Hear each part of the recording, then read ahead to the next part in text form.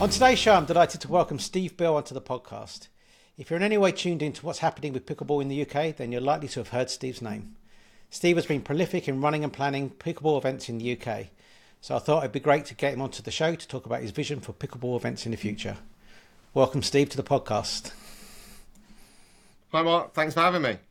Yeah, you're welcome. No, it's we met for the first time just at the weekend a couple of days ago because you were running one of your events and I turned up. I'm actually booked in for most of your events going forward because you'll be doing a lot in the south. And I'm very grateful for your patronage. Thank you. But yeah, the weekend was great. Really enjoyed it. It's only actually my second festival. So I won festival in Southampton. I've done the English Open was my second thing, which was quite a big second thing, and then the event at the weekend. So yeah, it went really well. How was it from your perspective? Well, everything's about like the player feedback. If players aren't happy, then I've done a bad job. If the players are over the moon, then the job is done. And most of it seemed to go very, very well. I've had over 40 messages of appreciation, and I haven't had a message yet, touch wood, that has suggested improvements with a critical eye. I go round checking everybody's happy, asking if they're glad they came. And for the most part, everybody was very, very happy. Little bit of feedback on maybe walkways in the hall. So I'll be measuring the place out to see if I can fit 2 rows of the table tennis dividers to try and create that walkway. I suspect there won't be space at the back of the courts if so, which is annoying. But I just need to work on controlling all of the controllables to make the player experience as good as possible. Yeah, definitely.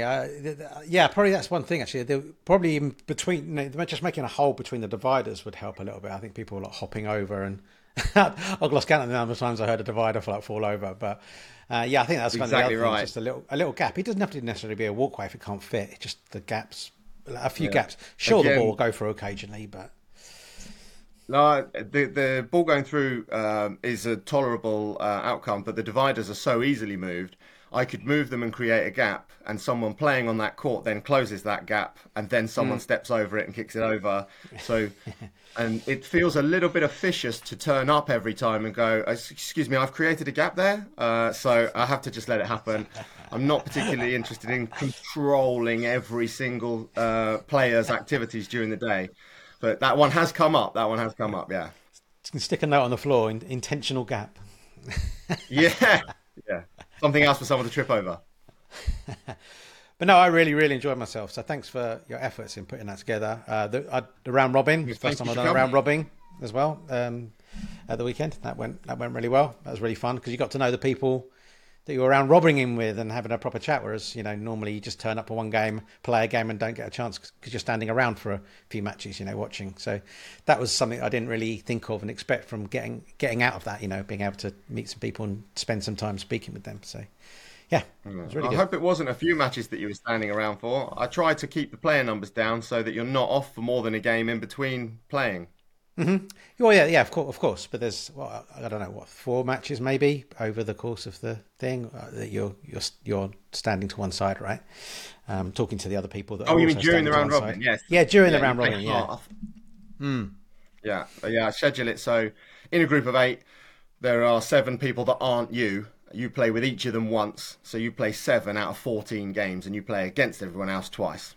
Yeah. So it worked. Yeah, it was really good. Anyway, enough about this event. Tell us a little bit about where it all began for you in terms of pickleball. Like, when did you first hear about pickleball? Hi, Mark Mars here. I hope you're enjoying the show. This podcast is sponsored in part by the Pickleball Addiction store and newsletter. To support the show, please check out the Pickleball Addiction store at pickleballaddiction.co, where we stock a wide range of paddles, balls, nets and other accessories. Use coupon code POD10, that's POD10, to get 10% off your first purchase. You can also check out the Pickleball Addiction newsletter at pickleballaddiction.news, where we cover the latest news in pickleball from the UK and around the world. Thanks for your support, and now back to the show. And yeah, tell us a little bit about that. Well, the cookies found me, I think. I've got a squash coaching badge. I played a decent amount of racket sports as a youngster. I was an early adopter in paddle in the UK, because at the time that it was introduced, the Triangle Leisure Centre where we were on Sunday, they built a court quite early doors. So my normal squash partner and I jumped on and became a doubles pair in the inaugural round robin of the league there, and then I organised for the Triangle to have a team entered into regionals with the LTA, and so I've got effectively the internet knows I like racket sports. So then what happened? World Pickleball Day was coming around October last year, and the internet decided that I was a likely candidate for this to be promoted to everywhere on social media. So it came up 3 or 4 times. My knee gives me a bit of trouble now. I'll turn 40 in a couple of months. So I needed a racket sport that I could play more than 3 times a week without my knee imploding, and squash is not that sport anymore, sadly. So went along to World Pickleball Day in Bexhill. Rachel's running a great day, and Chris and Karen were there as well. I'd swapped a couple of messages with Karen beforehand, was invited down to join in. And like so many other people, I'm sure this will resonate. Within 10 minutes, I was like, this is absolutely amazing. I want more, please. And so it very quickly snowballed. And I play most of my pickleball is in Chris and Karen's back garden, losing to Chris at singles. Oh, God, singles. Well, that's not good for the knee, for sure. Yeah, exactly. Okay, so I didn't even realise they had a paddle court at the Triangle. I'd have gone to have a look if I'd known. Just out of the windows next to the Costa. And it's brilliant. It is brilliant. Yeah, excellent. So you've been playing since last stop. How long have you been playing then? Yeah, so it'll be a year in about a week. Oh, okay. There you go. For some reason, I thought you were 18 months or so, but yeah, a year and a week. Okay, nice. And so when did you decide that you wanted to do more than just play pickleball and start running events and that kind of thing?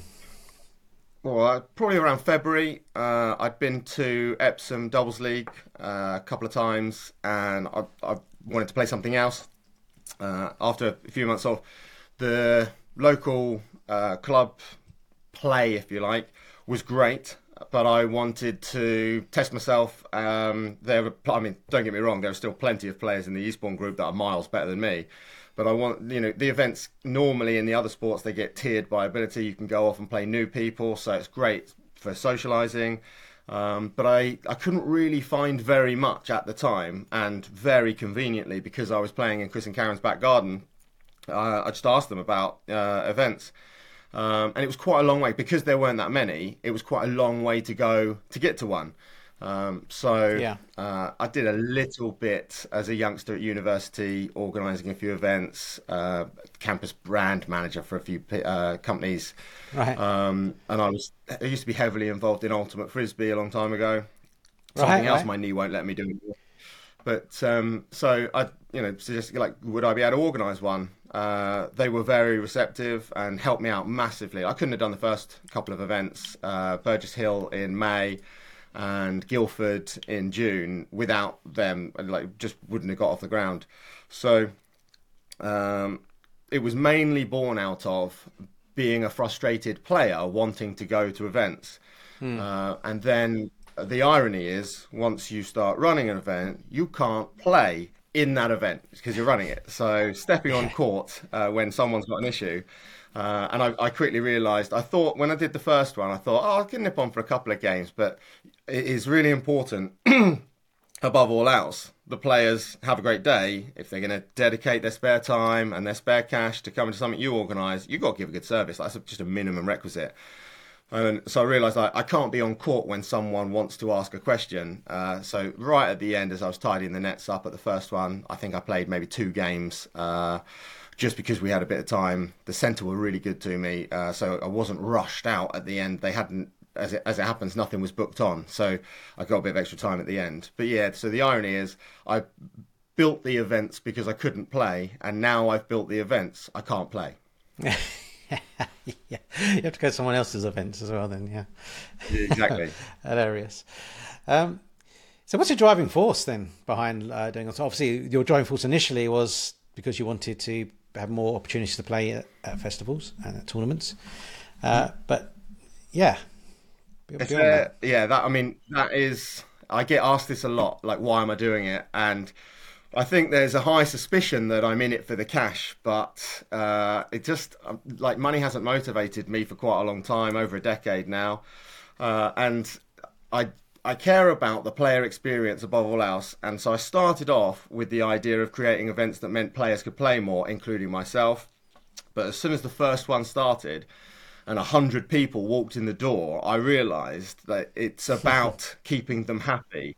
And I think there was a little bit of imposter syndrome sliding in as well. So Yeah. if I don't keep them happy, it starts to weigh me down. So it's all about player experience. And I'll give you a few examples to try and show it. So first one, I take two colours of tape. I was trying to see if I've got one on the table. I haven't got it, but I've got green tape and yellow tape so that the line, it stands out. So if the ball colour matches the line, you can lose it as it crosses the NVZ when the serves come in.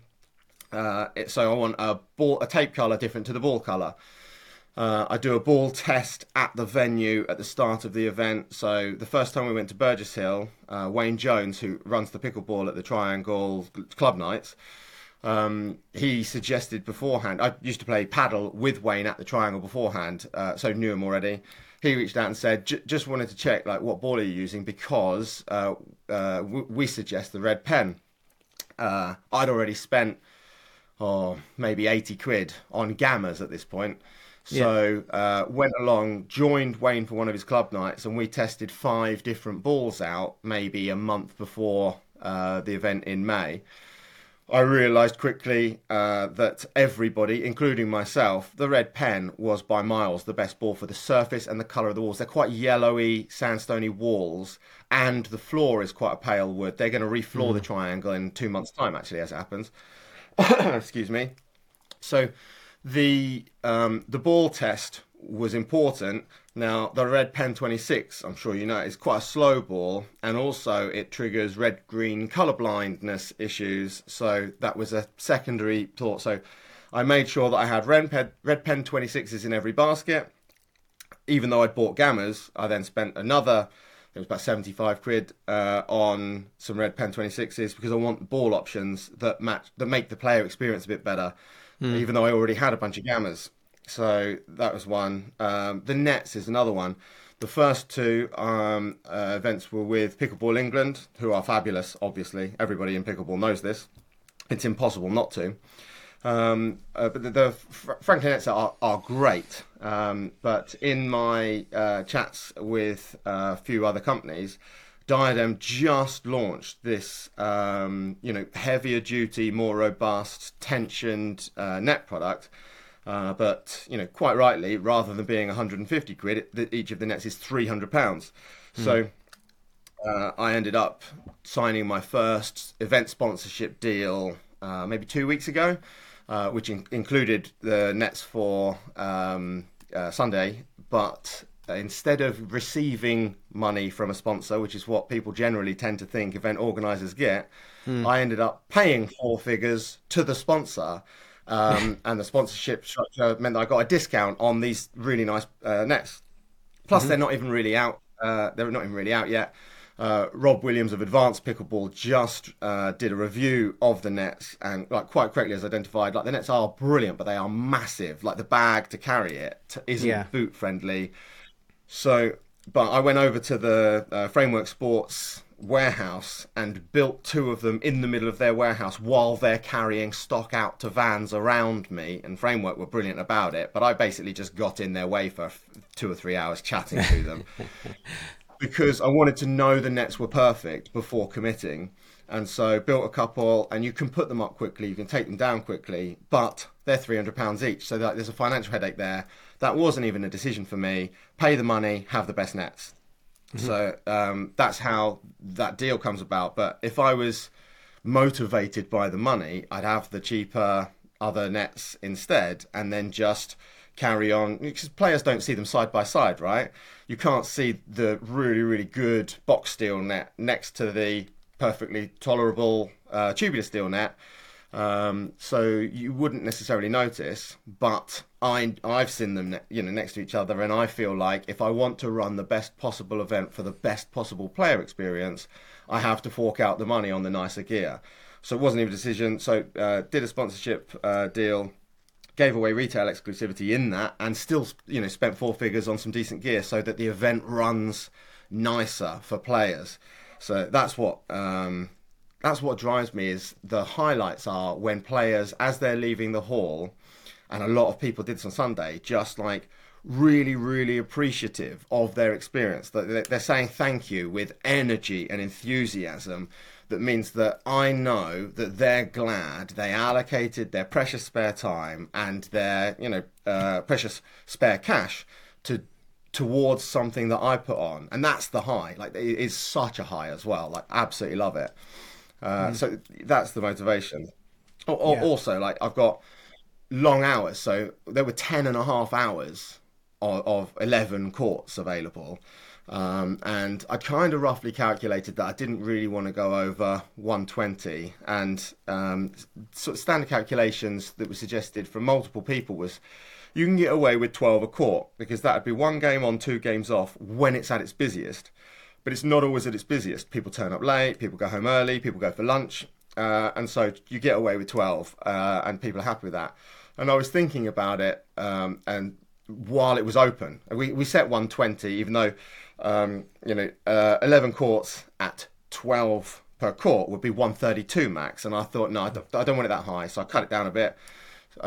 The sole objective there is get the wait times down, have a few less people there, which that means less revenue for the event.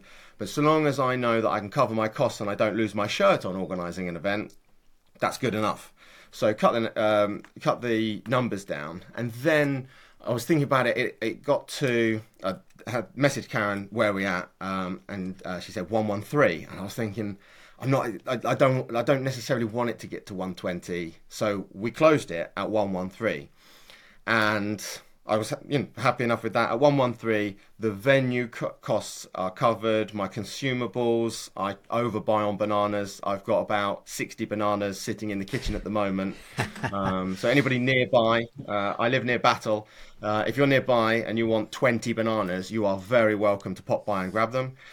So I overbuy on the consumables as well. I've leaned a couple of sheets of notes for this that I made last night at about 1 a.m. I've leaned it up against a box that has maybe 20 packs of biscuits left over from the event. Yeah. And I was like, do you want some biscuits? Do you want some biscuits? To anybody still around at sort of, 6:30 as we were making our way out into the car park, trying to give them away. So these things are what matters. I want to make sure I over provide so that there's no room for what effectively becomes a paying customer, but I see them more as players because I also play. But you can't give bad service, and it feels so hollow to do so. So the first one I charged £35 for, because I didn't really know the market, I didn't know how it would go, and I was worried about it not breaking even. It was the first one as well, so I charged £35, and 2 people fed back. 35 feels a bit steep. So okay, well, if that's the perception by anyone, it wasn't massively common, and it had 100 people there, but it wasn't hugely common. But it was enough that for the next one, I dropped it to 30, because if there's a player perception that I am charging too much for an event, it's more important to get rid of that perception than it is to try and take an extra fiver off of people. And I'm pretty confident based on the oversubscription of this one and getting 100, 6 months ago, 5 months ago, getting 100 people at the previous price point, I probably could have sold just as many places with the extra fiver on it, but it would have felt a little bit unnecessary and itchy to do so. But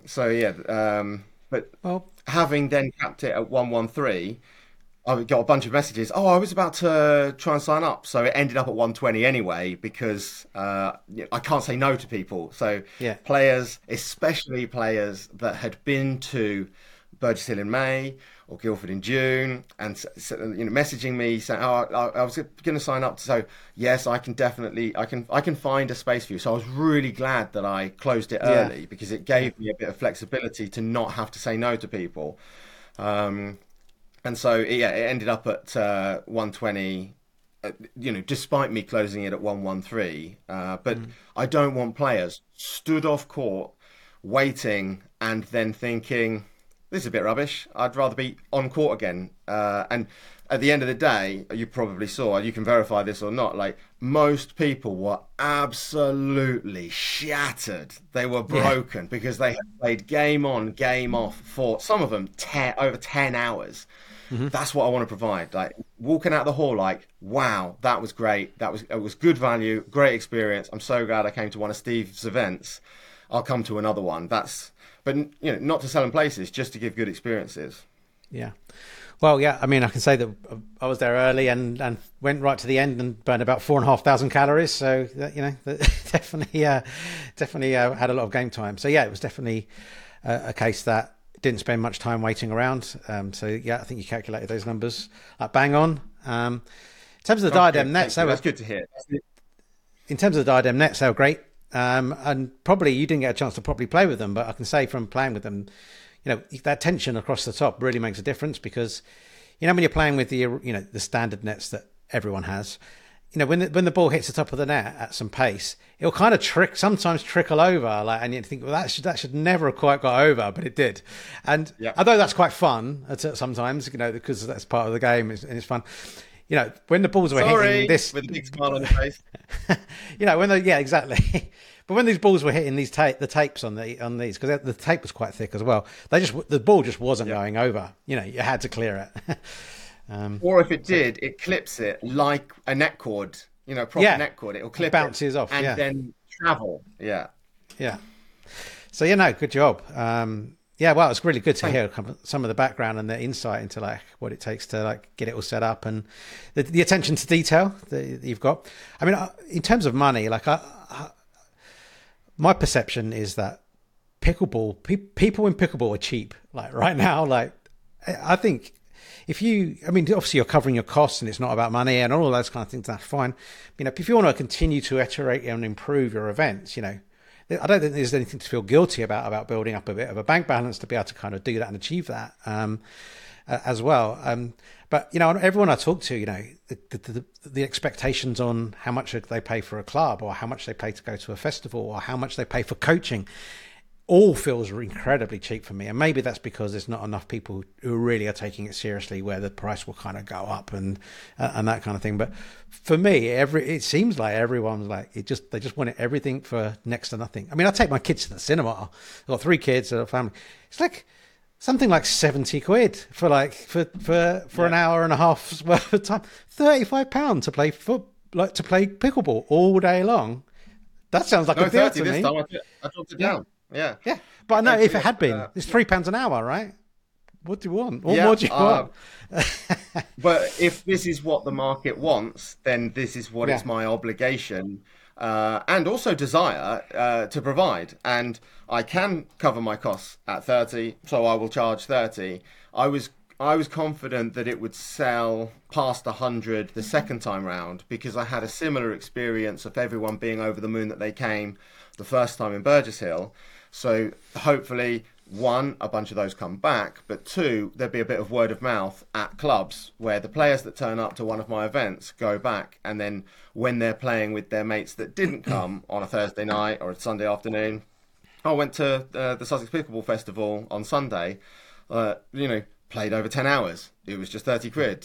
The nets were really good. These tangible examples of the event being good can become, hopefully, talking points, and the word of mouth increases the demand.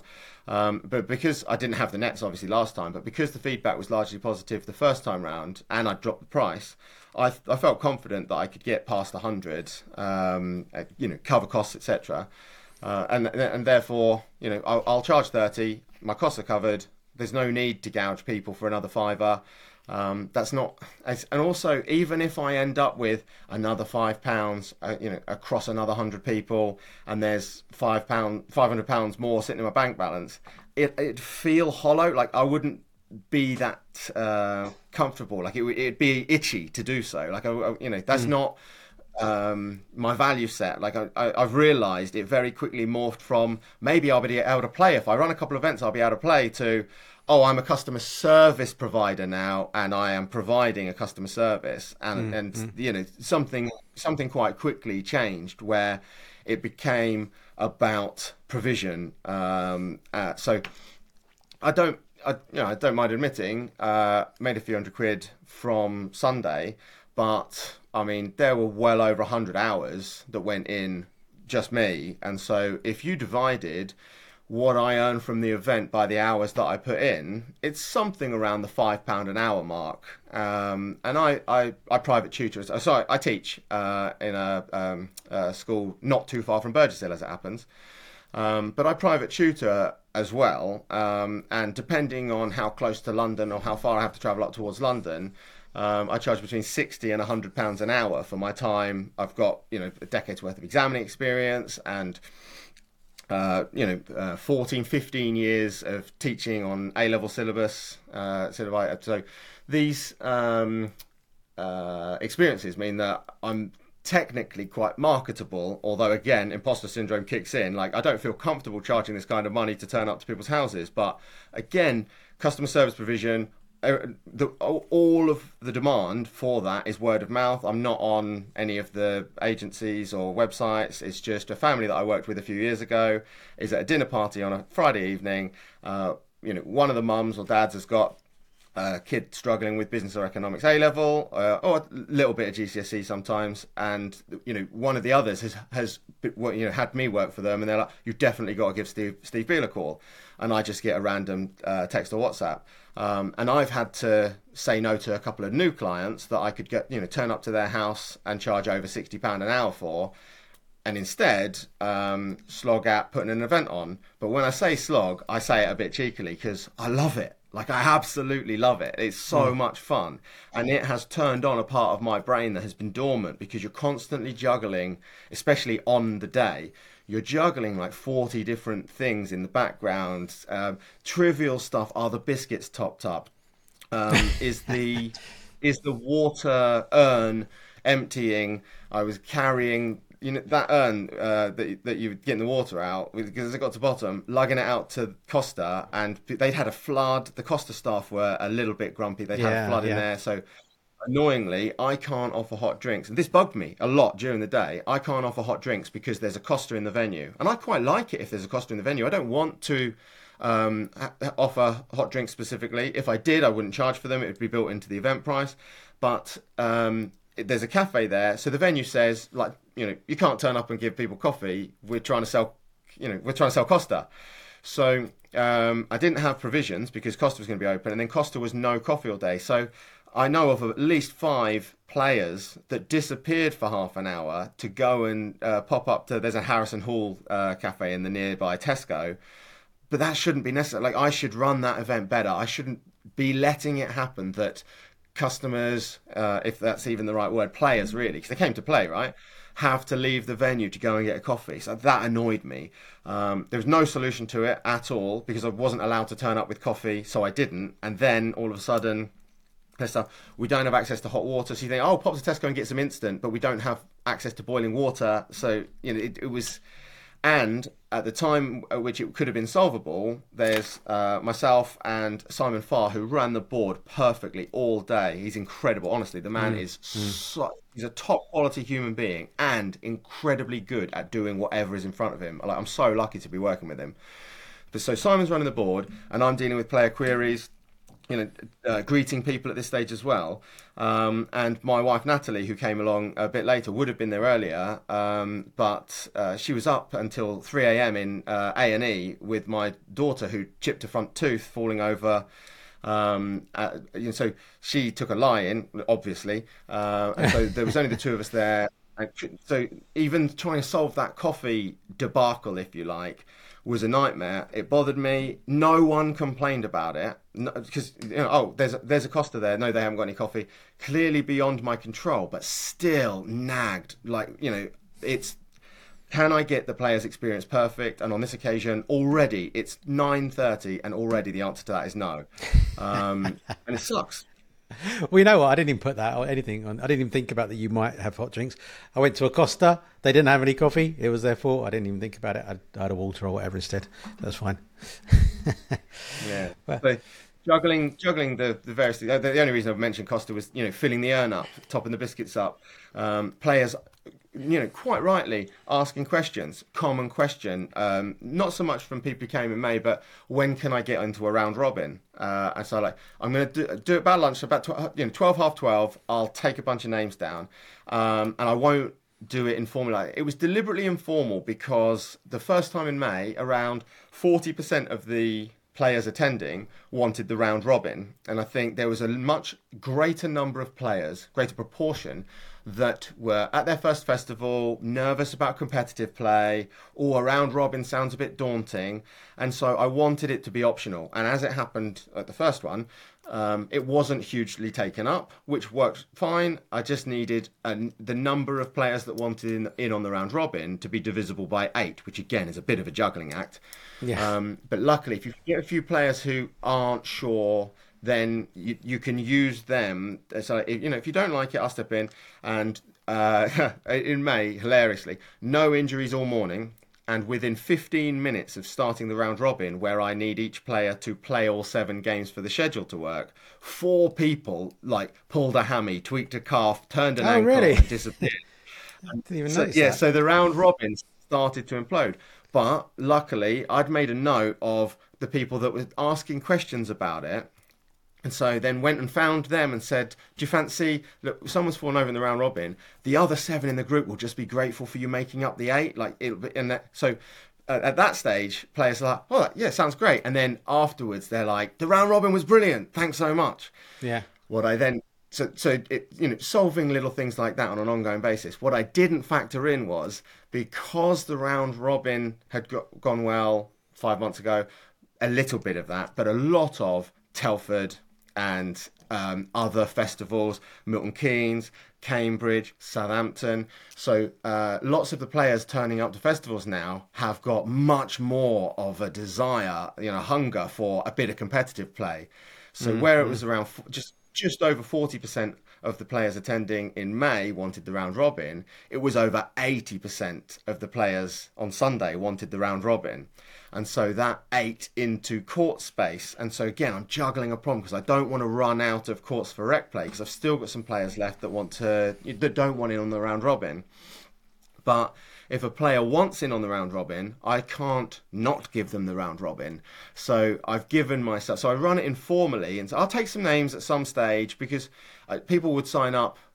Typically, what my experience or what my fear is someone signs up at 9 o'clock or say 8:30, and then plays 4 hours, game on, game off, game on, game off. And then at 1:30, when I'm finalising the admin for the round robins, they say, oh no, I'm too tired to play a round robin now. And so I built an 8, which is about to run, and I'm now unpicking what I've built, whilst also 11 courts, someone knocks a ping pong barrier over there, go check on them, have they hurt themselves?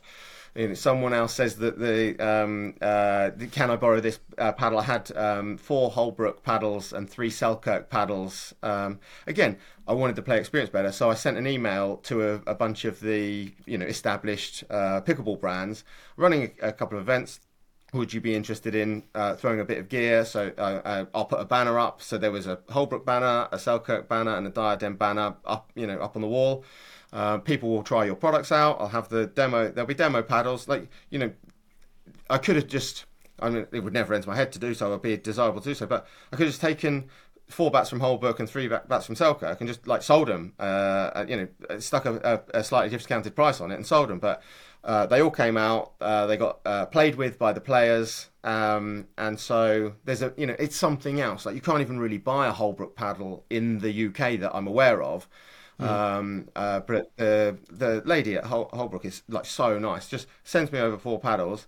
I must admit that as a business and economics teacher, I am embarrassed to have not clocked the import duty, and so FedEx emailing me on a random Tuesday morning, you owe us £350, please. That much? Just to import the value of the goods, because they were marked up at their full retail cost, and so I had a bit of shipping costs, and the value, the sort of the retail value. I had to pay 25% of the retail value of each of the products that had turned up.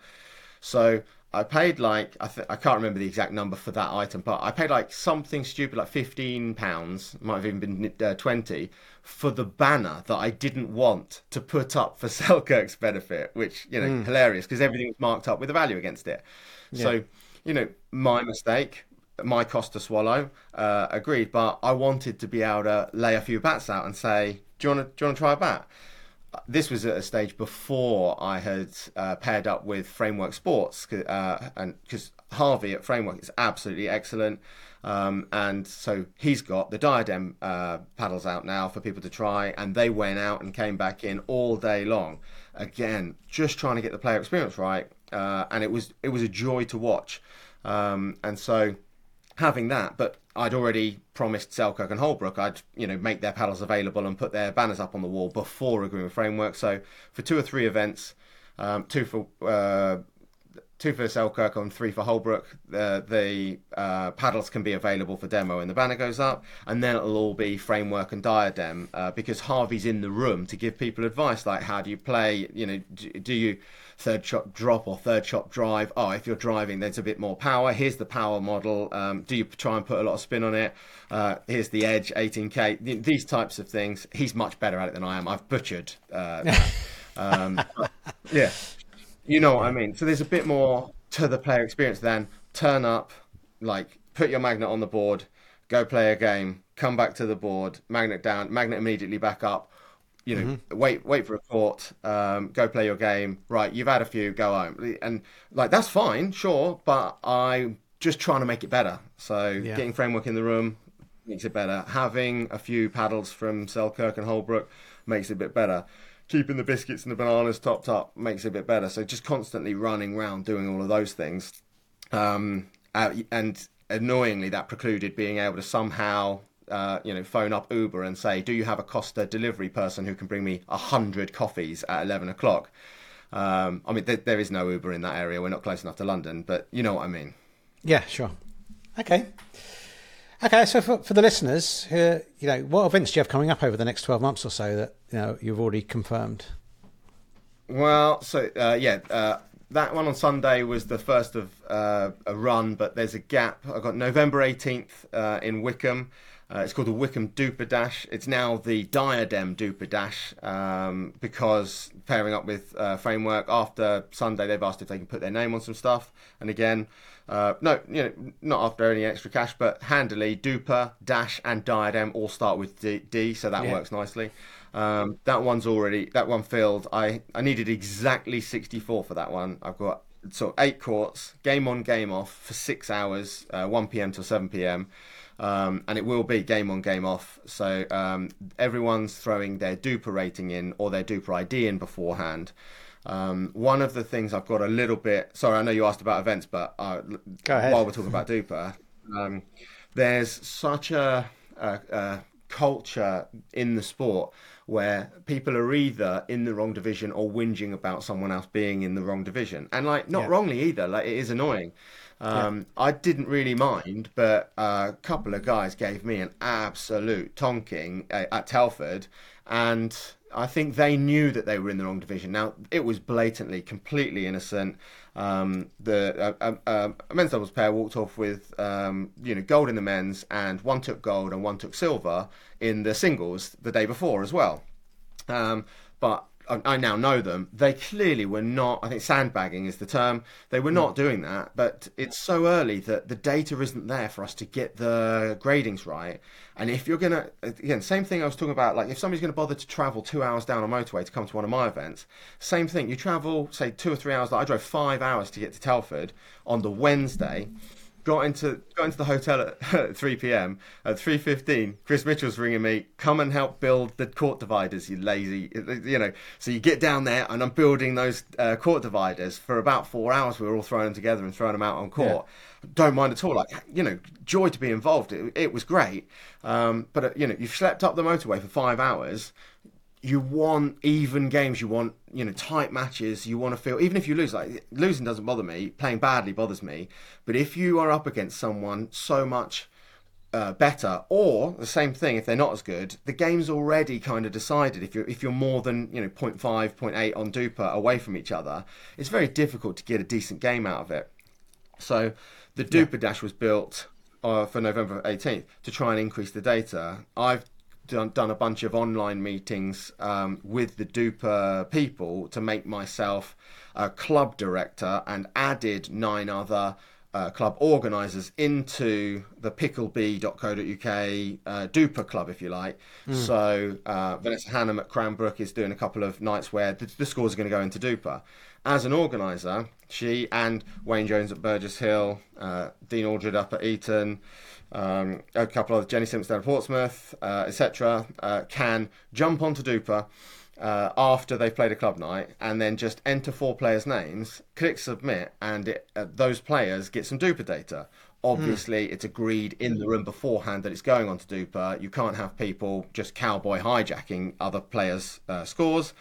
I have a little chat about what Duper have said to me with each of them beforehand, but we need data in the system to avoid the tournaments and the events having this problem where people aren't self-rating accurately, not because they're actively trying, but some people are filled with humility and downrate themselves because they don't.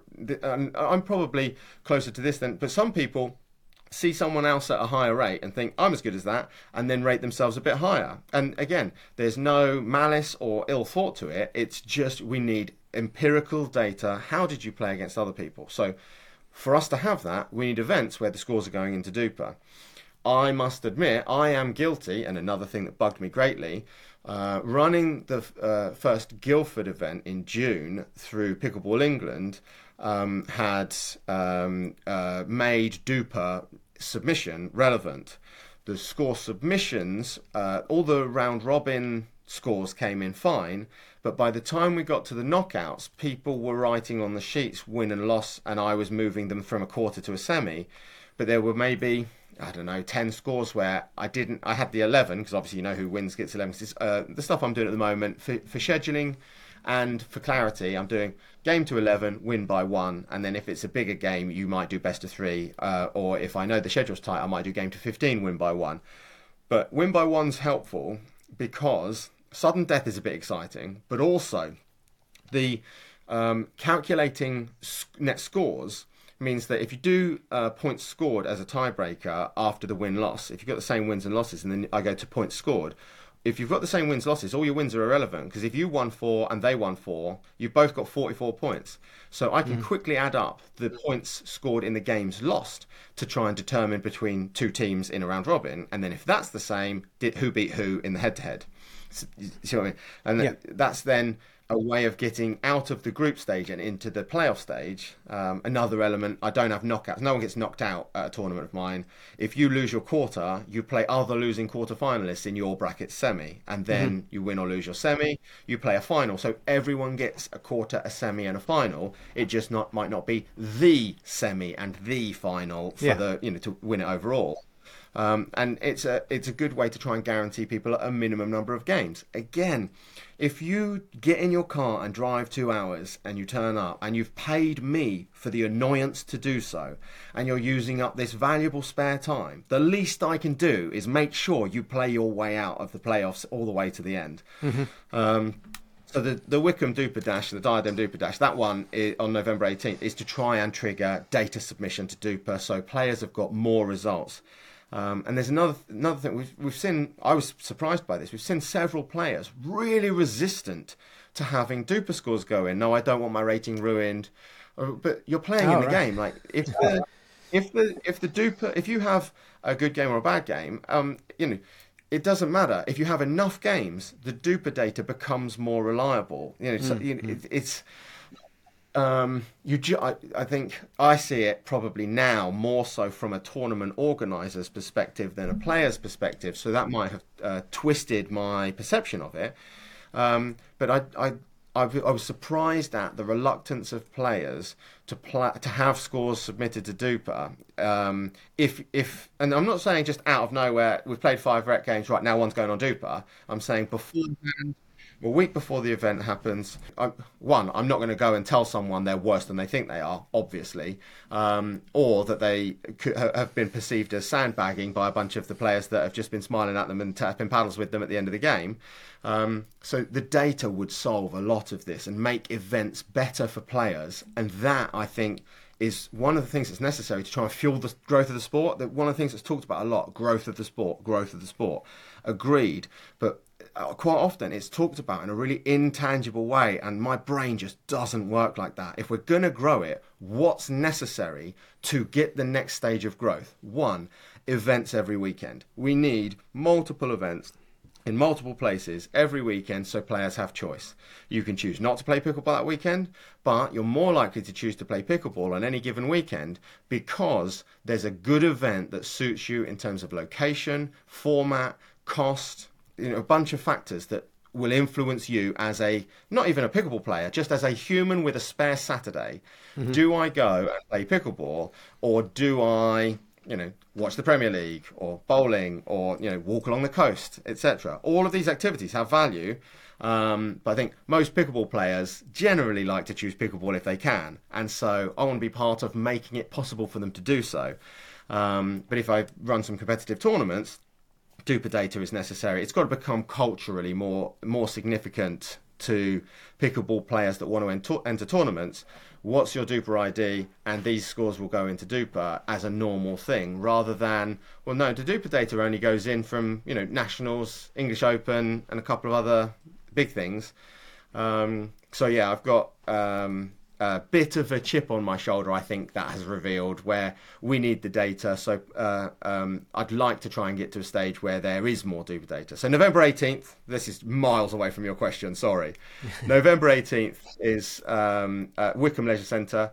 That one I've got exactly 64 rotated in. So there'll be divisions of probably 8 playing at the same time across 2 courts. So 4 divisions of 8 will play a game. They'll come off, and the other 4 divisions of 8 will play a game.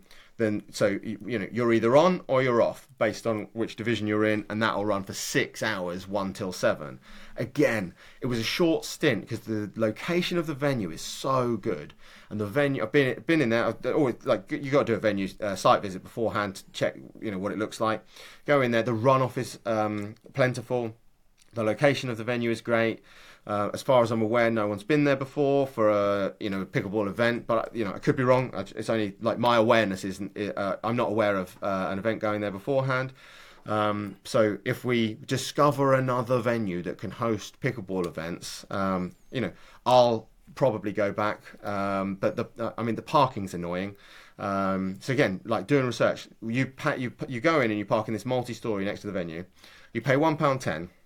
If you want to stay more than 4 hours, it claims that you have to pay £15 for more than 4 hours. Well, my event's 6 hours. So but established with the venue beforehand, you can go into reception, pay £3 for an all-day extension, come back out, put that on your car.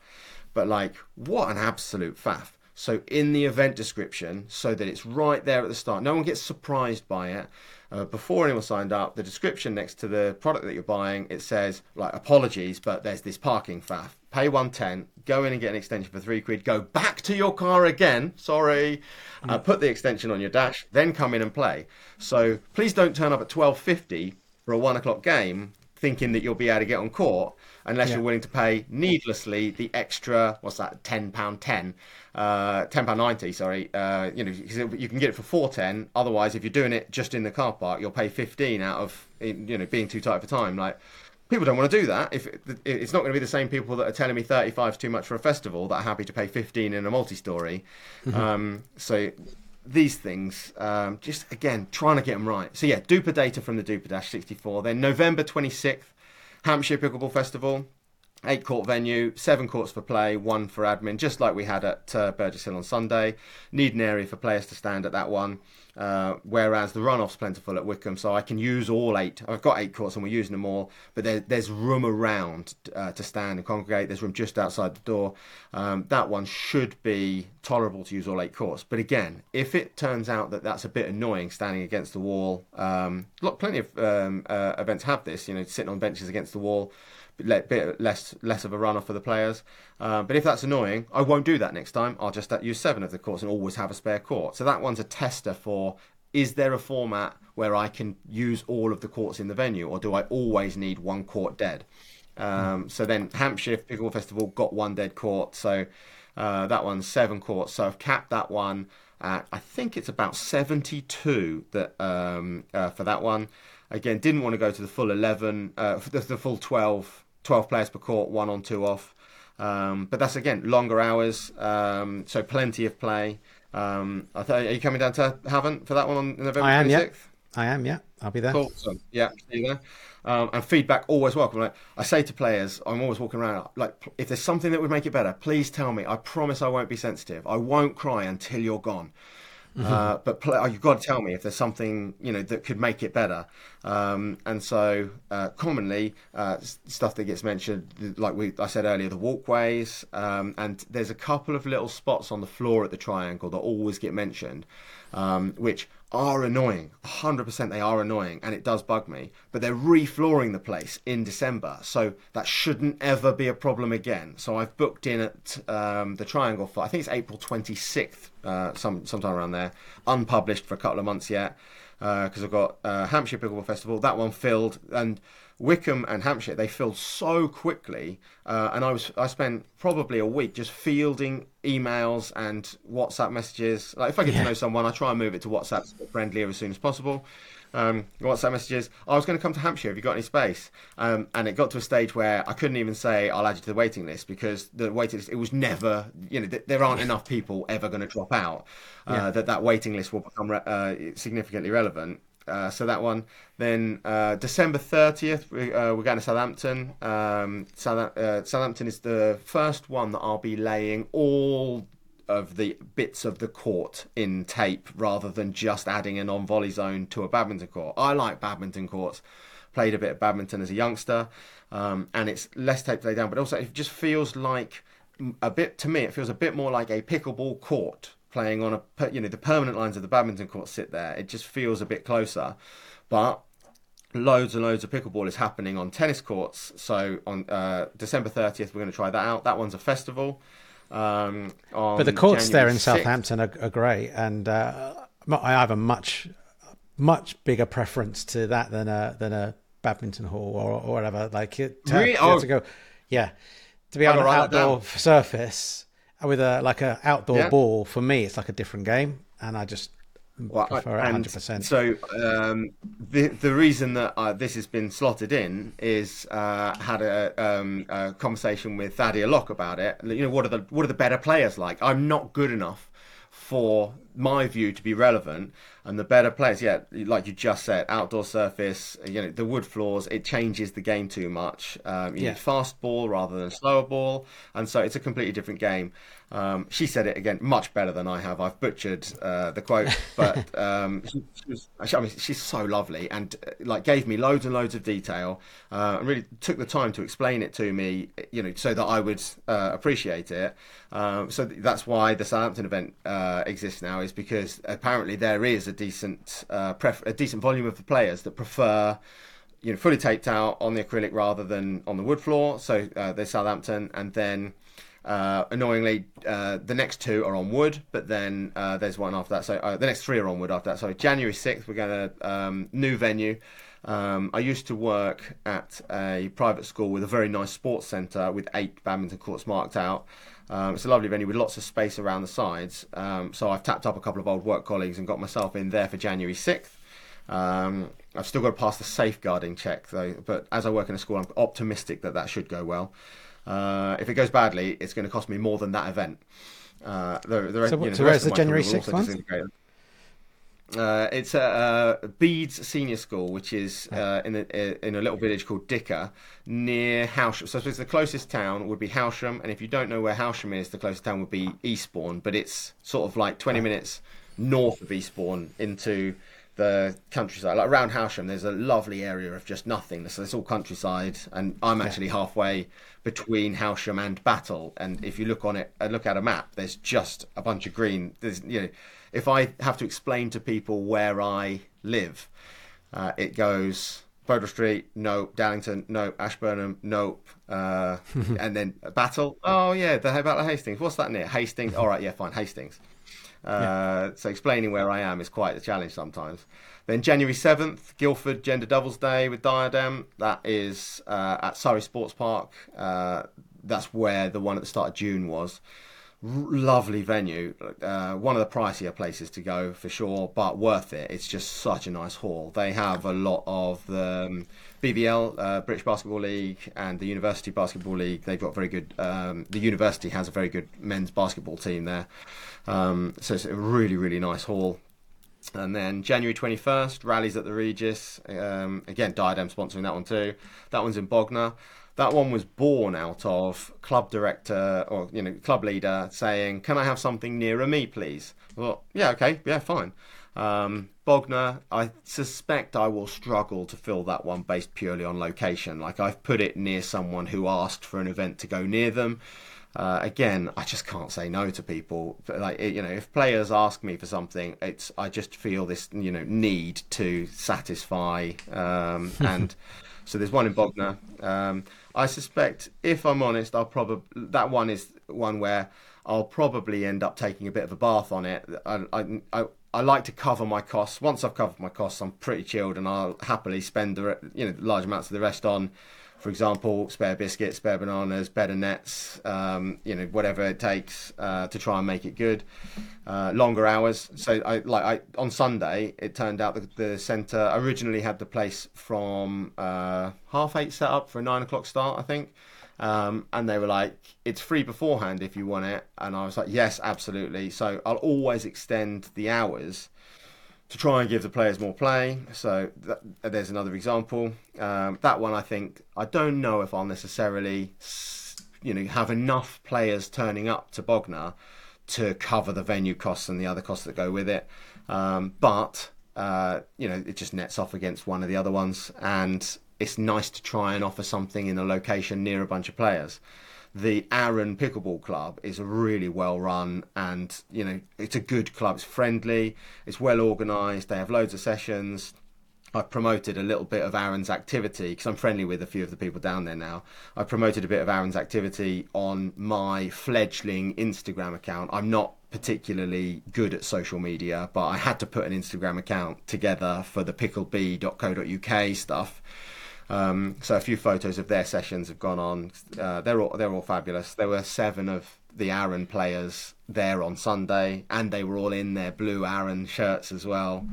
And so if they're going to support the other events by turning up, I can't not run an event on their doorstep if they ask. It's only fair. Then January 27th, Southampton Pickleball event, and that's the 27th and the 28th across the whole weekend.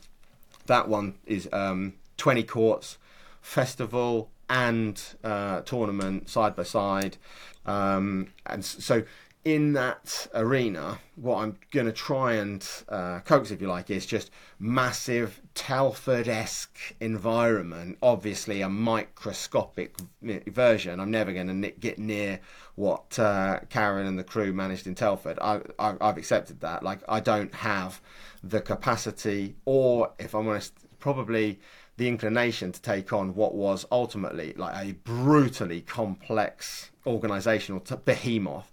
But I'll go for the scale of that type of things. I loved it so much. Like, the reason that the Nottingham event exists in June with 20 courts in the only 20 court hall in the UK. It's just the largest one where the badminton court lines are out already. It's the only 20 court hall in the UK, so it's a big one, and it's where Karen took the English nationals in 2019. I only found out after having done all the research to find out where the largest sports hall was in the UK. It took me hours. I then mentioned it to Karen. She's like, "Yeah, we had 2019 nationals there. Yeah, English Open there. Oh, great.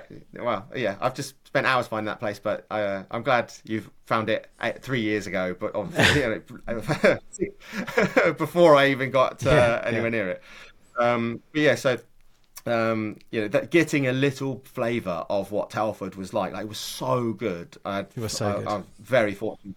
My wife is very, very good at getting everything else done while I'm not, and also gives me a freedom pass quite freely as well. She's lovely.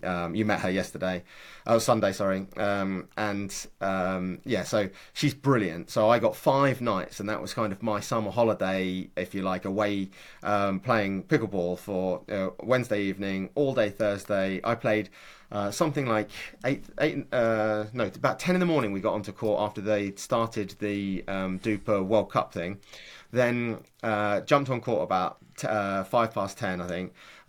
Rec play all day wherever the courts weren't being used for everything else. Most other players hadn't turned up for the singles on Friday and the doubles over the weekend yet, so there was plenty of court space. I played almost non-stop from just after 10 until gone 6:30 in the evening, with people I knew, with strangers I met courtside. If there were 3 people stood near a court, I was shamelessly just barreled up to them. "Hi, I see there's 3 of you. Can I make a 4th?" And every single time, 100%, yes, you can. Let's play. It was amazing, and it was such a good experience that I want it again. I don't want to wait a year until the next one. And really frustratingly, we'd already booked a holiday to Portugal before I even took pickleball up last October. We'd booked to go to Portugal for the week that spans across nationals in Bolton. So I won't be at the next opportunity to get what Telford gave us all, which was fabulous. So I just, I kind of want to build it so that I know that a lot of other players had the same exhilarating experience as I did at Telford. So I want to build it so that players can have that again and again, rather than having to wait a decent wage of time between it.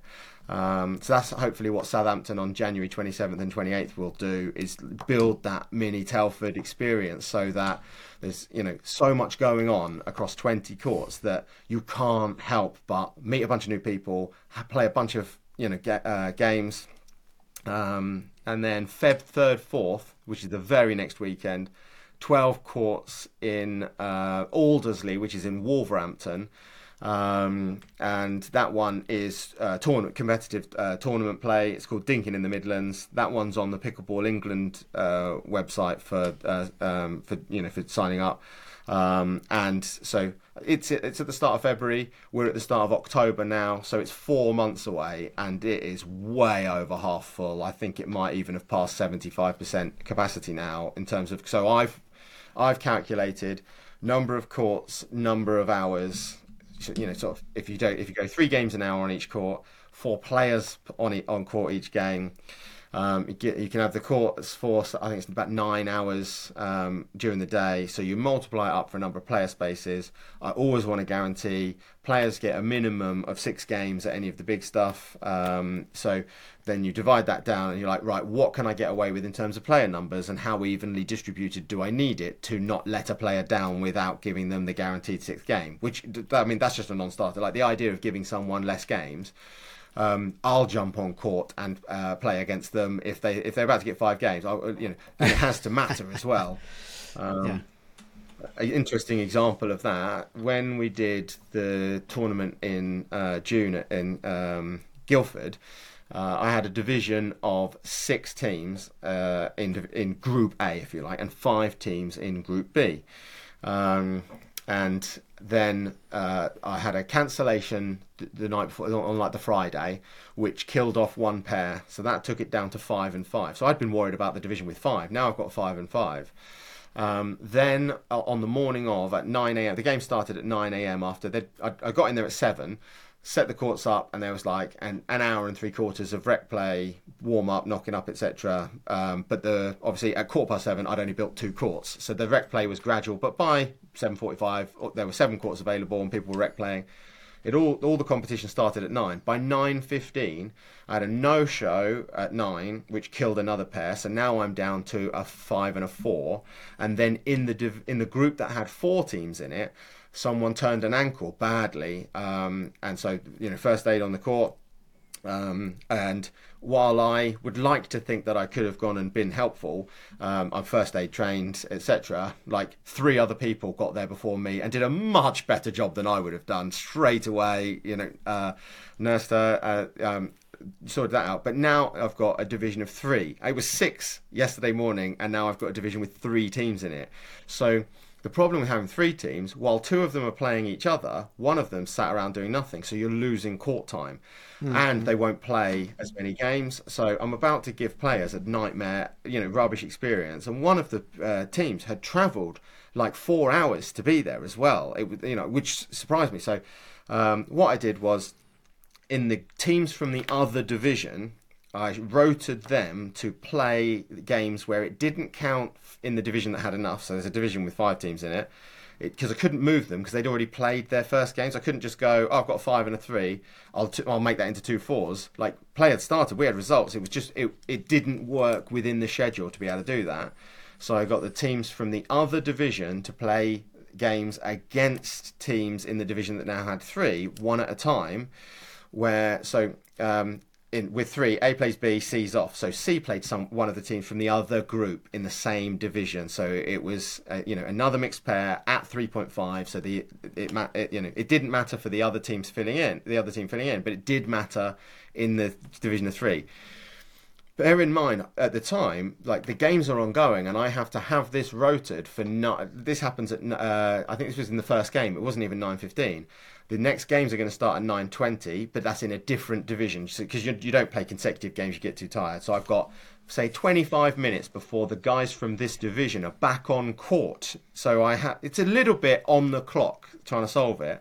So I quickly rewrote the division so that all of the teams in the division of 3 will play competitive games all the way through. So there was A playing B, C plays one from the other division, A versus C, B plays one from the other division, B versus C, and A plays one from the other division.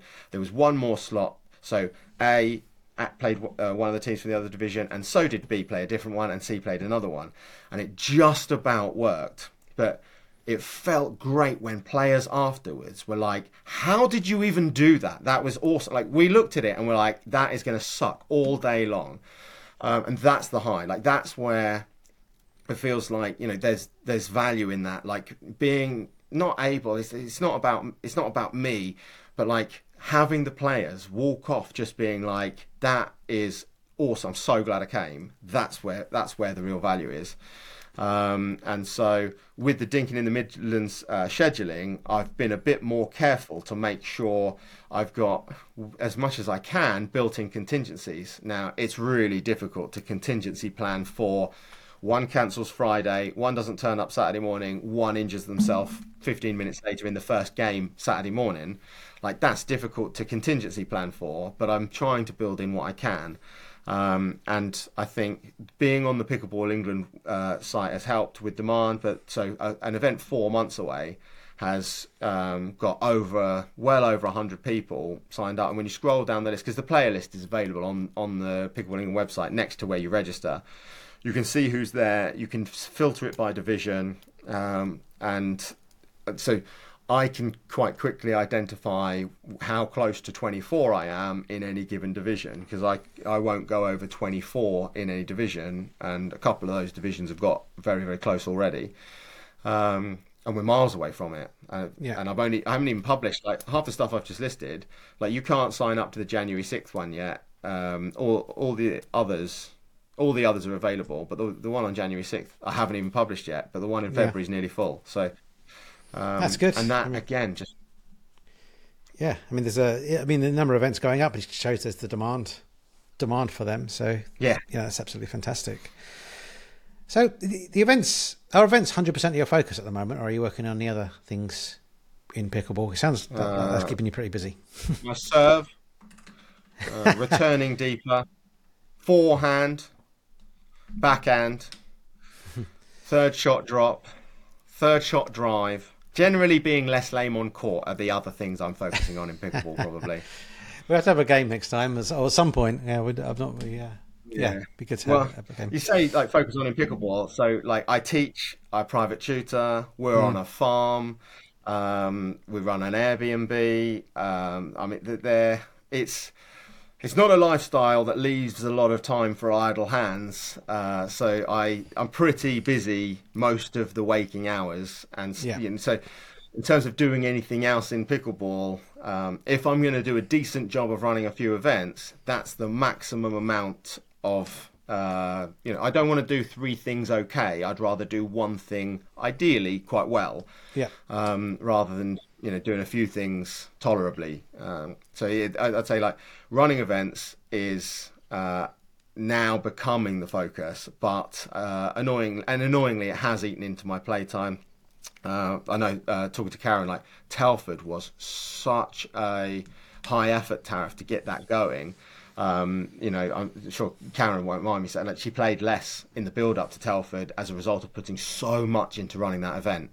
And everyone says like brilliantly run event, but that doesn't come for free. It cost her so much of her time to put that event together, and we all turned up, enjoyed it, and probably didn't see too much of her because she was such like running the event during the event took so much. I learned from seeing that if I'm going to run an event, I definitely can't still have ambitions of playing. So there was a stage where I was thinking about trying to be one of the 64 in Wickham for the Diadem Duper Dash, but that is just an absolute non-starter. You have to be available all the time. You can't be 5-3 down in a game against somebody who's going to take the mickey out of you if you lose to them.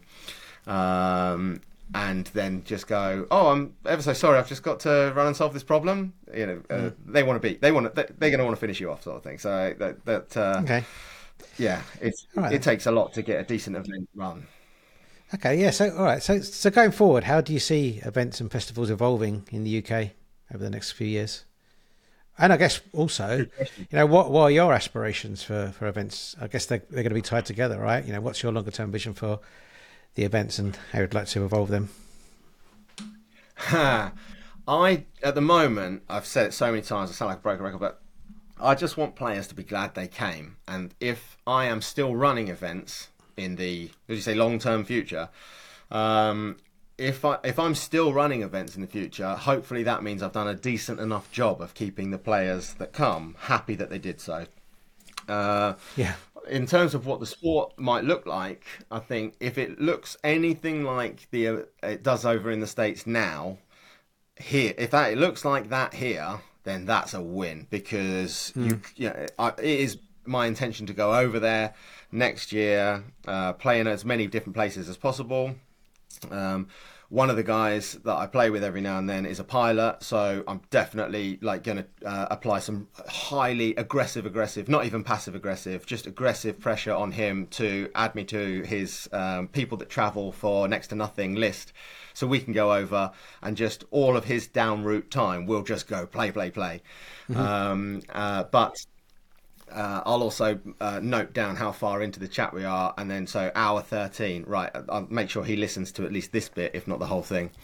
But yeah, I want to go over there and get experience playing like that. They're obviously, the weather makes a big difference. They've got so many outdoor courts, and getting a roof over a court ends up being quite important, and that's why we're in leisure centres so much. And leisure centres are multi-purpose, so we're competing for space all the time. Like every time I phone a centre up, they're like, I can do you September 2024.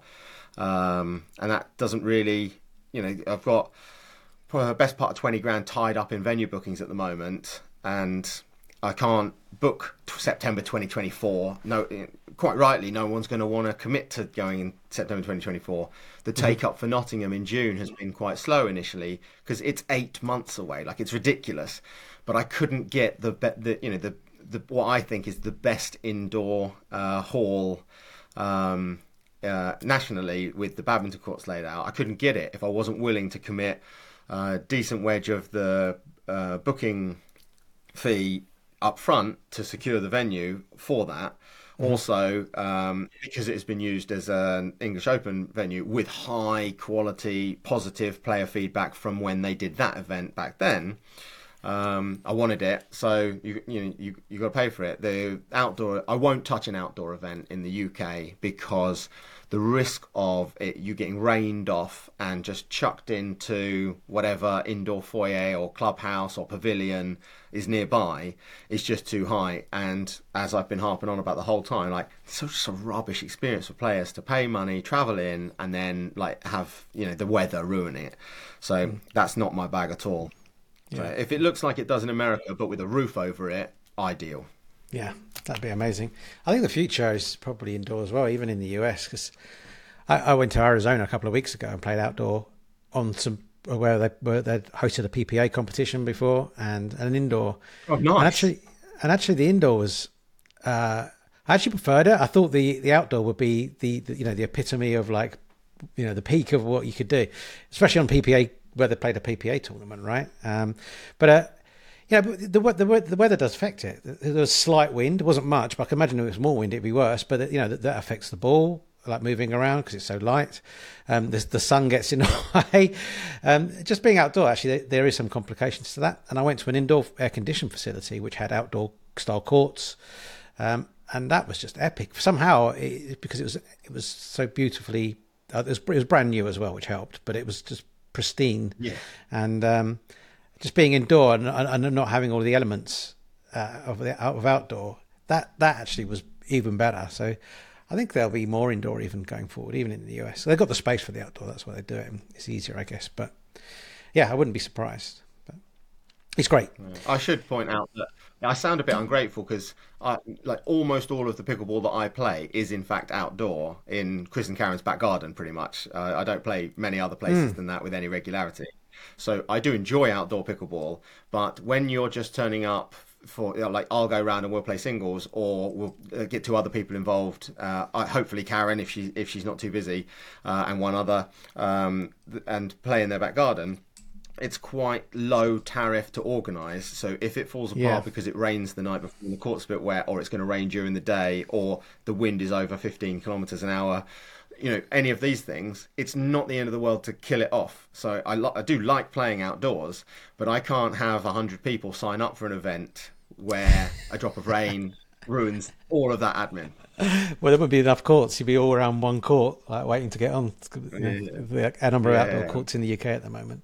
Well, okay. There's quite a few. You could probably mark out courts. There's some decent outdoor tape. That's you could true. probably mark out outdoor courts the way we're going to do in Southampton, where you're on tennis courts. You're marking probably just under 4 pickleball courts per tennis court. But when the tennis courts are consecutive, you can say get 10 courts across 3. 10 pickleball courts across 3 tennis courts, because there's you can slide across, so you get nearly 4 per court. Because having a decent runoff, again, rather than squeezing 12 courts into the area, we're going to try and have 10, so there's a bit more space between the courts. The balls roll across each other, the court next to you a bit less, and also you're not so worried about the court next to you as you run to try and laser an ATP in, or something similar, where you're off the side of the court. So having a bit more space matters. But you could do that outdoors, but I just wouldn't. The weather would get me, and it would upset me. Okay. All right. Thanks for sharing all that, Steve. I mean, we're running at nearly an hour and 20 so far, so I think we'll have some closing questions and then and wrap it up if that's okay. No, fine. What is your favourite memory since taking on this challenge within pickleball, or just starting to pickleball in general? I'll tell you what was powerful recently, actually. Wendy McGurran, who is one of the loveliest humans you can possibly hope to meet, as she was leaving on Sunday, said, I could easily tear up at this as well. Like she said, like the first festival in May, she came and Wendy and Jeanette played all day together, and she was saying that that festival was what gave them the confidence to go up to Telford. And they had such a great time at Telford. I just think, like, if it's having that kind of a difference, if it's making that kind of a difference or having that kind of an effect on players, like they come to something I've run, they enjoy it so much that it influences their decisions to go to other stuff for the better. And then the experiences they get there's like a cascading effect as well. And one, Wendy's so nice anyway, but she said it in such a lovely way that like I was properly working hard to just keep it in check. And she felt like, thank you so much for saying it, because that stuff's quite powerful. And so the most vivid memory is one from just a couple of days ago where a player was so grateful that the events existed, but the knock-on effect had been more than just coming along to my event, having a good time, going home and telling a couple of mates. And Wendy and Jeanette are so lovely. They play together all day because they're now practicing for when they go up to Bolton and play at Nationals. And so running the board, every time they put their magnets in, they were paired up together.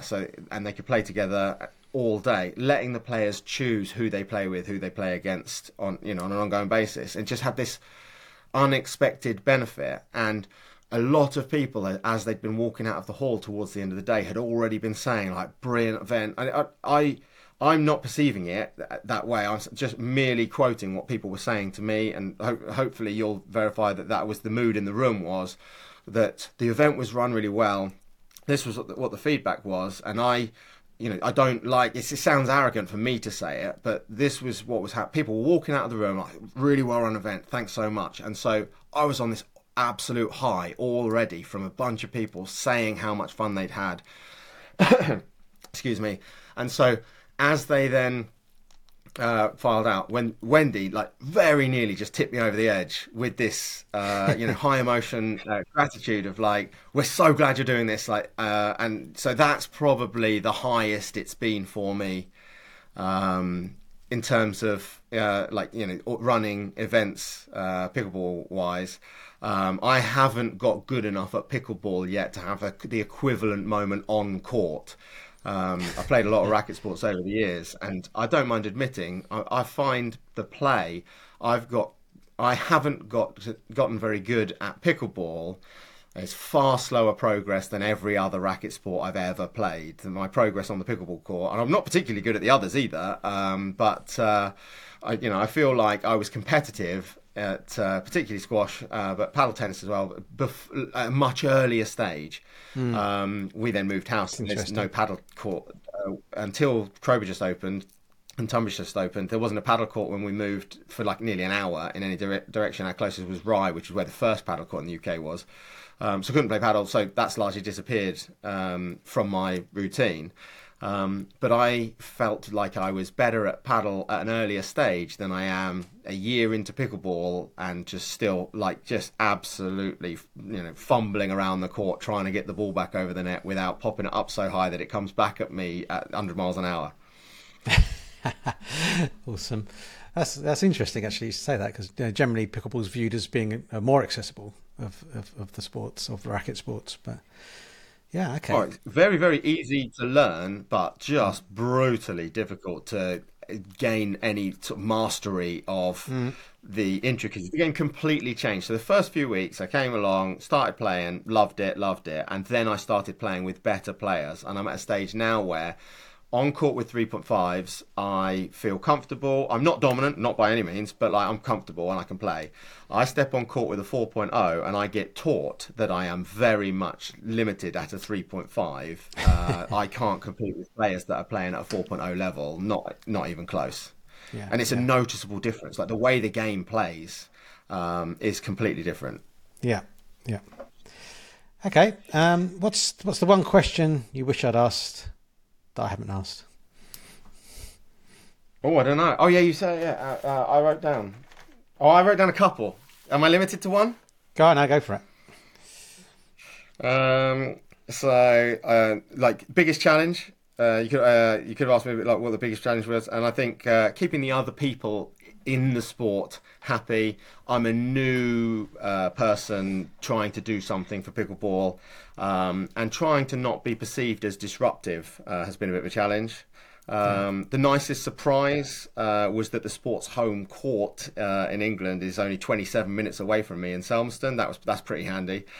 I wrote down like my current struggle. What I'm really like struggling with is like this running of events has grown enough now that I can't do what I'm trying to do, and also teach, and also private tutor, and also run an Airbnb, and also run a farm, and the juggling act has been quite challenging. So I need to share, and I've met a lot of wonderful people in pickleball, but finding someone who shares your value set closely enough that you trust them to prioritize player experience above everything else, for example, that's been challenge. Like, I found that there are plenty of people want to do an event, but the enthusiasm drops when I make it clear that I don't particularly care about the financial element of it. I don't want to lose my shirt, but I'm not trying to make thousands of pounds. It's not an income. Like, I pay my bills by teaching and private tutoring, and so the conversation starts to get awkward and at times suspicious. Like, it feels weird to have to say it so many times, but you run an event that's popular, and immediately the conversation moves to money. And I'm struggling to try and, just do my thing without being, perceived as money grabbing. And, hopefully I run enough good events, and, fork out take on sponsorship, but still fork out a load of money to get the better nets. New balls at the start of every event, even though I'm building up now. Like, there's a bunch of used balls sitting there. I'll use them maybe for a bit of festival play. I might give a few away. I was recently involved in a chat with my local club because I had a bunch of balls, but this is before I knew I was going to be able to get new balls for all events. They were about to buy some new balls, so I offered to sell them my old balls. But the price of balls has come down, so now I think I'm likely to just give them 20 balls.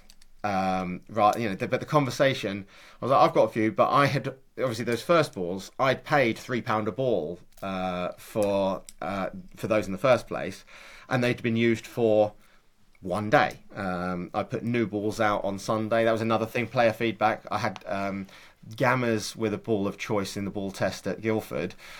Tested 4 different balls out. That one, and on the Sunday I hadn't clocked that you needed new balls, and a couple of the better players said, "You got the same balls out as yesterday, haven't you?" I said, "Yeah," completely ignorant of the need to put new ones out. "No, you really should have put new ones out this morning." So I quickly whipped around and took in the old balls in one bag and fished out new ones and chucked them out in the baskets in the other one. But it was probably 11:30 in the morning by then, so some of Sunday's play had other balls in, and again, like an annoying one. But the balls were sitting there, may as well have got used. But now, I mean, there's an attrition rate. Some of them disappear, only to be tolerated, I guess. But a bunch of balls come back, and I've got some sort of like used balls sitting there. But it's quite important to me to use new ones. So even though that costs money, and conversations that I've been in have indicated, well, let's save a bit of money where we can. And that's not my bag at all. So, like, finding someone who is perfectly happy to spend the extra money on something that may not even make any difference, that's the current struggle. I think that's why I get on so well with Simon Farr, and I'm talking to a couple of other people, because I need a team, if you like, and the nature of the conversation goes a completely different way when you find someone who is just, it's about the pickleball. And Simon is more so than anybody else that I've spoken to. It's just like 100%. It's all about the pickleball. Like, it doesn't have to be a business. It could just be an activity. Now, I should qualify that. Like, I can afford to say that. A lot of people need to earn from the time they put into something. And I'm incredibly fortunate that I can afford to put some time in. And like I said, I made a few £100 from Sunday night. But for the time I put in, there was a net loss compared to the opportunity cost of what I could have done putting the same effort into my normal bread and butter, which there's plenty of demand for, than the normal day-to-day activity. I'm significantly worse off in terms of earnings I could have gained.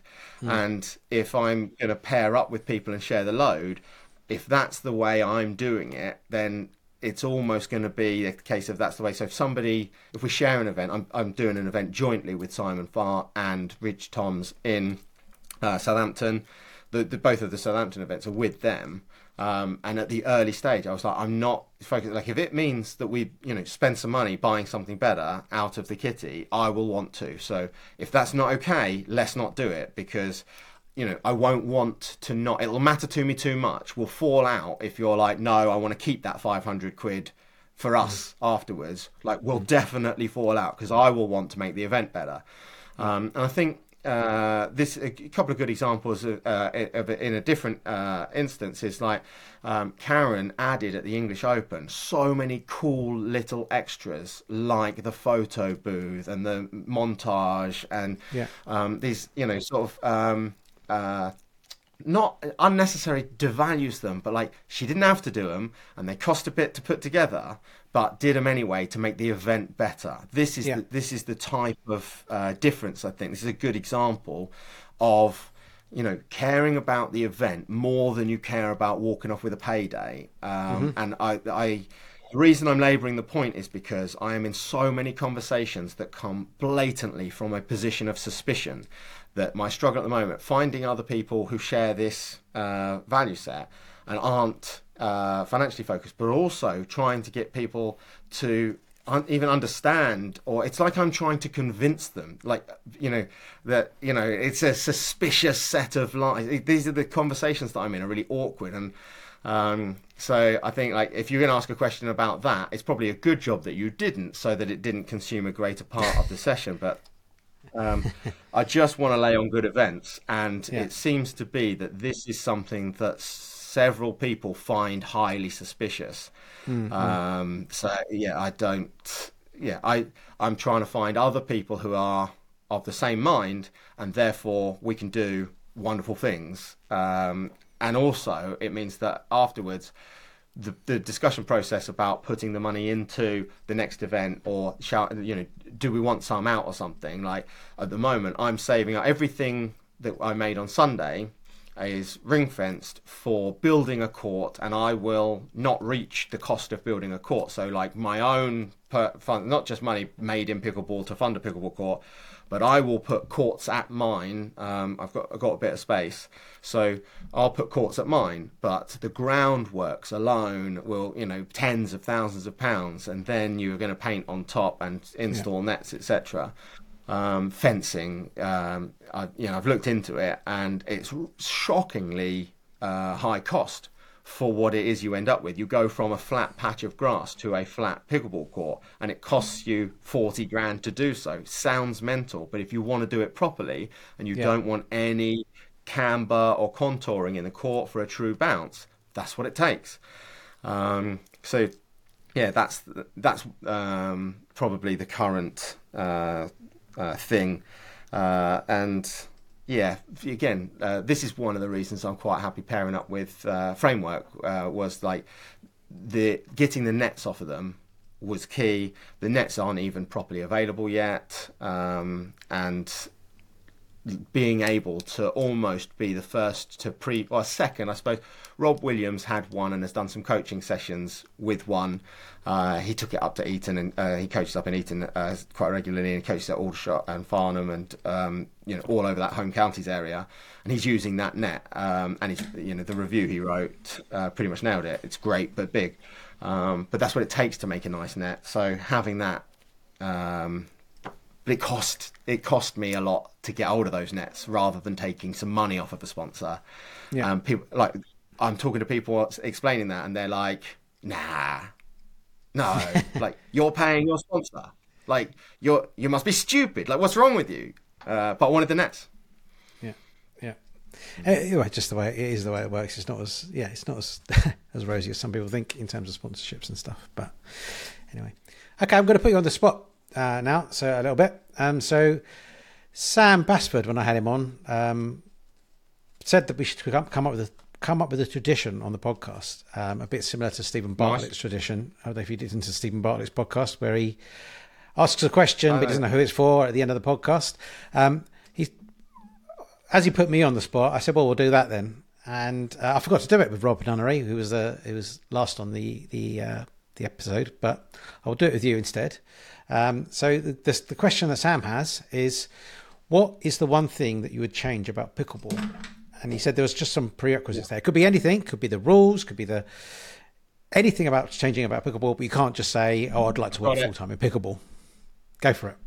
Oh no, I don't want to work full time. I want to run some events, but if it becomes full time, it'll start to feel like work. No, that wouldn't be on the list. Also, if it becomes work, it becomes much more financially, like you rely on it financially. So I don't think turning it into work is an ambition. But before you even gave me the caveats, I had it straight away. I changed the flipping name. Really? Right. Like when you explain it to people, their eyes just turn. Like the name ruins the first impression. First impressions matter so much. And the name gets mocked. People refer to it as Pickleball, or they mispronounce it on purpose just to wind you up. And annoyingly, it's such a great sport with such a lame name that you're working hard to convince whoever you're talking to that this is the best racket sport out there. The guy that I play squash with every Thursday night, and we were paddle doubles pair. Sam, he has jumped onto the pickleball courts. Well, it's a short tennis court, but the Triangle let us book it and play pickleball on it. And so on Thursday we play about 80 minutes of squash, maybe up to 2 hours of squash, and then we're knackered. And so rather than going home to our wives, we jump onto one of the badminton courts with a drop net, and it plays quite well. So I've introduced him to pickleball, but like he's played a lot of racket sports. A decent squash player, good paddle player, and even getting him to on board for the next racket sport, that should be an easy sell. And as soon as you say the name, there's just this double take. It needs, but it's never going to happen. The sport's too big, and I'm not in power. But if you're magically changing one thing. There's no rule that needs changing in my view. It works great. I'm also not a good enough player to understand how one of the more niche rule changes would actually impact play. I could make a fool of myself suggesting something utterly impractical that would ruin it. But the name of the sport, if it had a more palatable name, I think initial impressions would be far more favourable. Yeah, I think I'd only heard people say that. I mean, for me, it makes it memorable as well, and people go, "Oh, I've heard," because just some boring name would be maybe less memorable. But I think it's got pluses and minuses to it. You know what tennis is? Yeah. You know what? Isn't squash a silly name too? Ping pong, table tennis. I mean, ping pong is a silly name too, right? If you put it maybe, that way, maybe. Yeah, fair. Can't disagree with that. Okay. So I think, we need a question from you then as well for the next person to really put you on the spot again. Oh, that's a great opportunity for market research. What's the most important aspect that influences your satisfaction when you turn up to a pickleball event? Nice one. That's good. That's very, very topical. Excellent. All right. Well, that'll be for the next person, whoever they are. So last but not least, if people want to find you and get in touch with you, where's the best place for them to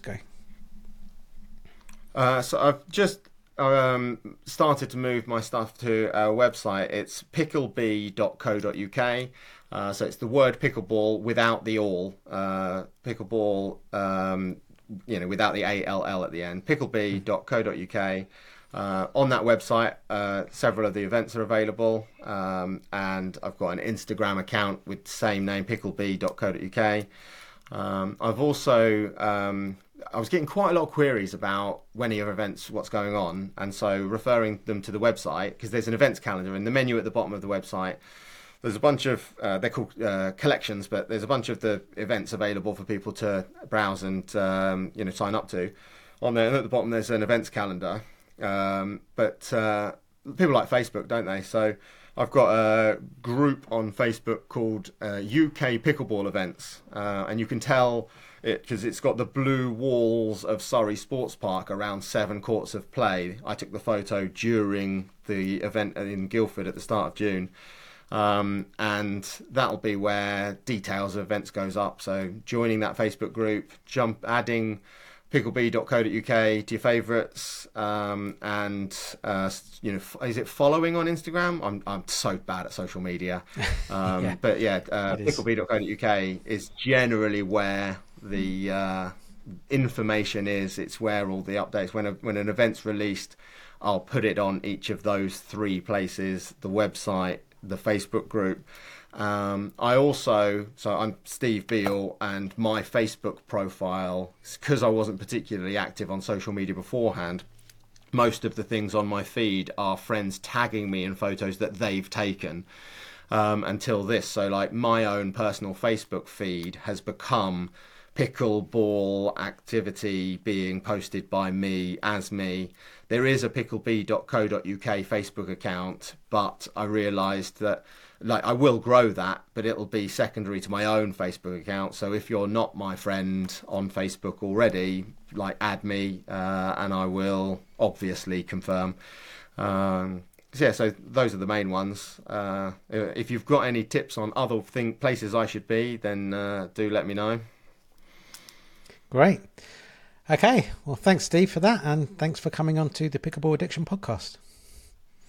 My pleasure. It's a great podcast. I'm really enjoying it. I hope you do an unlimited number of future episodes. It's brilliant. We need more stuff like this. An absolute pleasure to get involved. Thank you very much, Steve.